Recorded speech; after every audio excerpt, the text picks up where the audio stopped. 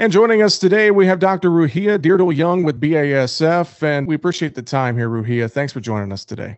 Jesse, thanks so much for the opportunity to speak with you. Let's dive right in. Let's talk about controlling pests and pest management in our soybean crop. And obviously, thinking about just this year alone with just the tightness of the supply side and looking at prices and, growers are looking at that ROI. It's going to be more important than ever, I would think, to manage some of those yield robbing pests on our operation in our soybean fields this year. I couldn't agree with you more, Jesse. When I look at soybean prices, north of $14, this could very well be potentially one of the most lucrative crops in a farmer's career. So when I'm thinking about it, I think, missing out on that top end yield potential is a lot bigger of a deal this season with a crop potentially this valuable than maybe any other season we've ever seen. Well, I know one of the big insect pressures we have to watch in our soybean fields is aphids. Can you talk a little bit about that and some of the worries that are out there when it comes to soybean aphids here this year? Yeah, absolutely. So, when I think about aphids as a pest, it's one of those things where you have a bad aphid year or not. Last year, we seemed like up in some of the more northern parts of the Corn Belt, we managed to not have a lot of aphid pressure last year, but still had really bad spider mites flared up and a bunch of other pests, right? So you mentioned it earlier, but we as an agricultural community are facing some challenges, right? This is a very valuable crop. And so one of the things I think is essential every year, but really essential this year, is that we have a plan in place.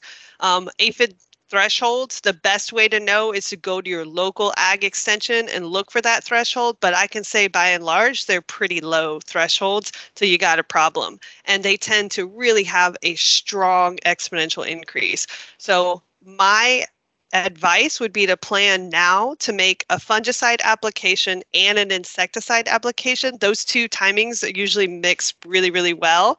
And to apply Revitec fungicide at R3 and pair it with Renestra insecticide, because you're going to be able to take care of your broad spectrum pests, broad spectrum disease control, and just make the plan now to have the application.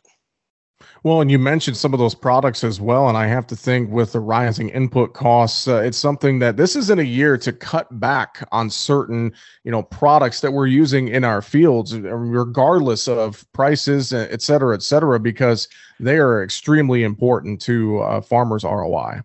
Absolutely. And soybeans is one of those crops that really responds well to good management. You put money into your fungicide, you're going to see it coming back out. And the same is true with the insecticide. We talked a little bit about soybean aphids being, spotty. You'll have a bad aphid run or not. But a lot of years you're going to have insect pressure, whether we're talking about Japanese beetle or bean leaf beetle, army worms. Just there's a whole host of insects that are going to be on your crop potentially. So one of the things that I really like about Renestra insecticides, it's a dual mode of action. So right away you have a knockdown from a pyrethroid, plus we have Safina, which is a brand new mode of action against aphids. So I don't think of personally, I haven't seen really, really strong performance from an aphicide from a pyrethroid alone. And that's really why I like the dual mode of action with kind of a special hitter for your piercing and sucking insects with the Safina, and you pair that with that broad spectrum control you get from a pyrethroid. You mentioned a few of those other pests as well that we're watching out for. Is there anything that's really standing out to you and other agronomists in the field here as we get into this growing season that, outside of aphids, we really need to keep a close eye watching out for here this growing season? Yeah, so I'm a big advocate with soybeans of doing a seed treatment, both fungicide, base, and an insecticide. BASF has an excellent seed treatment offering. But seed treatments are only there for that early season, right? Really helping during emergence and really helping with that early season pest pressure, right? But as that canopy starts to close, as the crop's putting on more and more biomass, any part of the leaf that gets eaten by an insect, taken out by a disease, is taking down that plant's photosynthetic capacity, right? And that that photosynthetic capacity going down just means less yield. It means the plant is spending more energy fighting disease and fighting insects than it is filling pods. So in a crop like this, where we're looking to max out our yield monitor, we really do want to make sure that we're attending to all that fungal disease and all that insect pressure. Well, Ruhiyyih, fantastic insight. Any other final thoughts you'd like to share with us today before we run out of time? Yeah, if people took away one part of this conversation, I would want them to make a plan for your fungicide and your insecticide application there. During R3 is usually a pretty ideal timing for that. You're going to get your best, we just hope everybody can get the best crop possible this year, and making the plan now.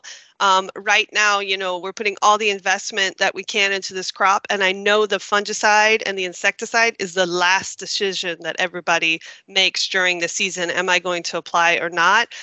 This year, absolutely worth the investment. Think Revitec fungicide and Renestra insecticide. Renestra bringing you that dual mode of action with the broad spectrum pyrethroid and that really novel mode of action against aphids as well. Well, we appreciate the time with that. Dr. Ruhiyyih Dyrdahl-Young with BASF. Thanks for joining us today. We appreciate it. Jesse, thanks so much for having me. I appreciate the opportunity to speak with you.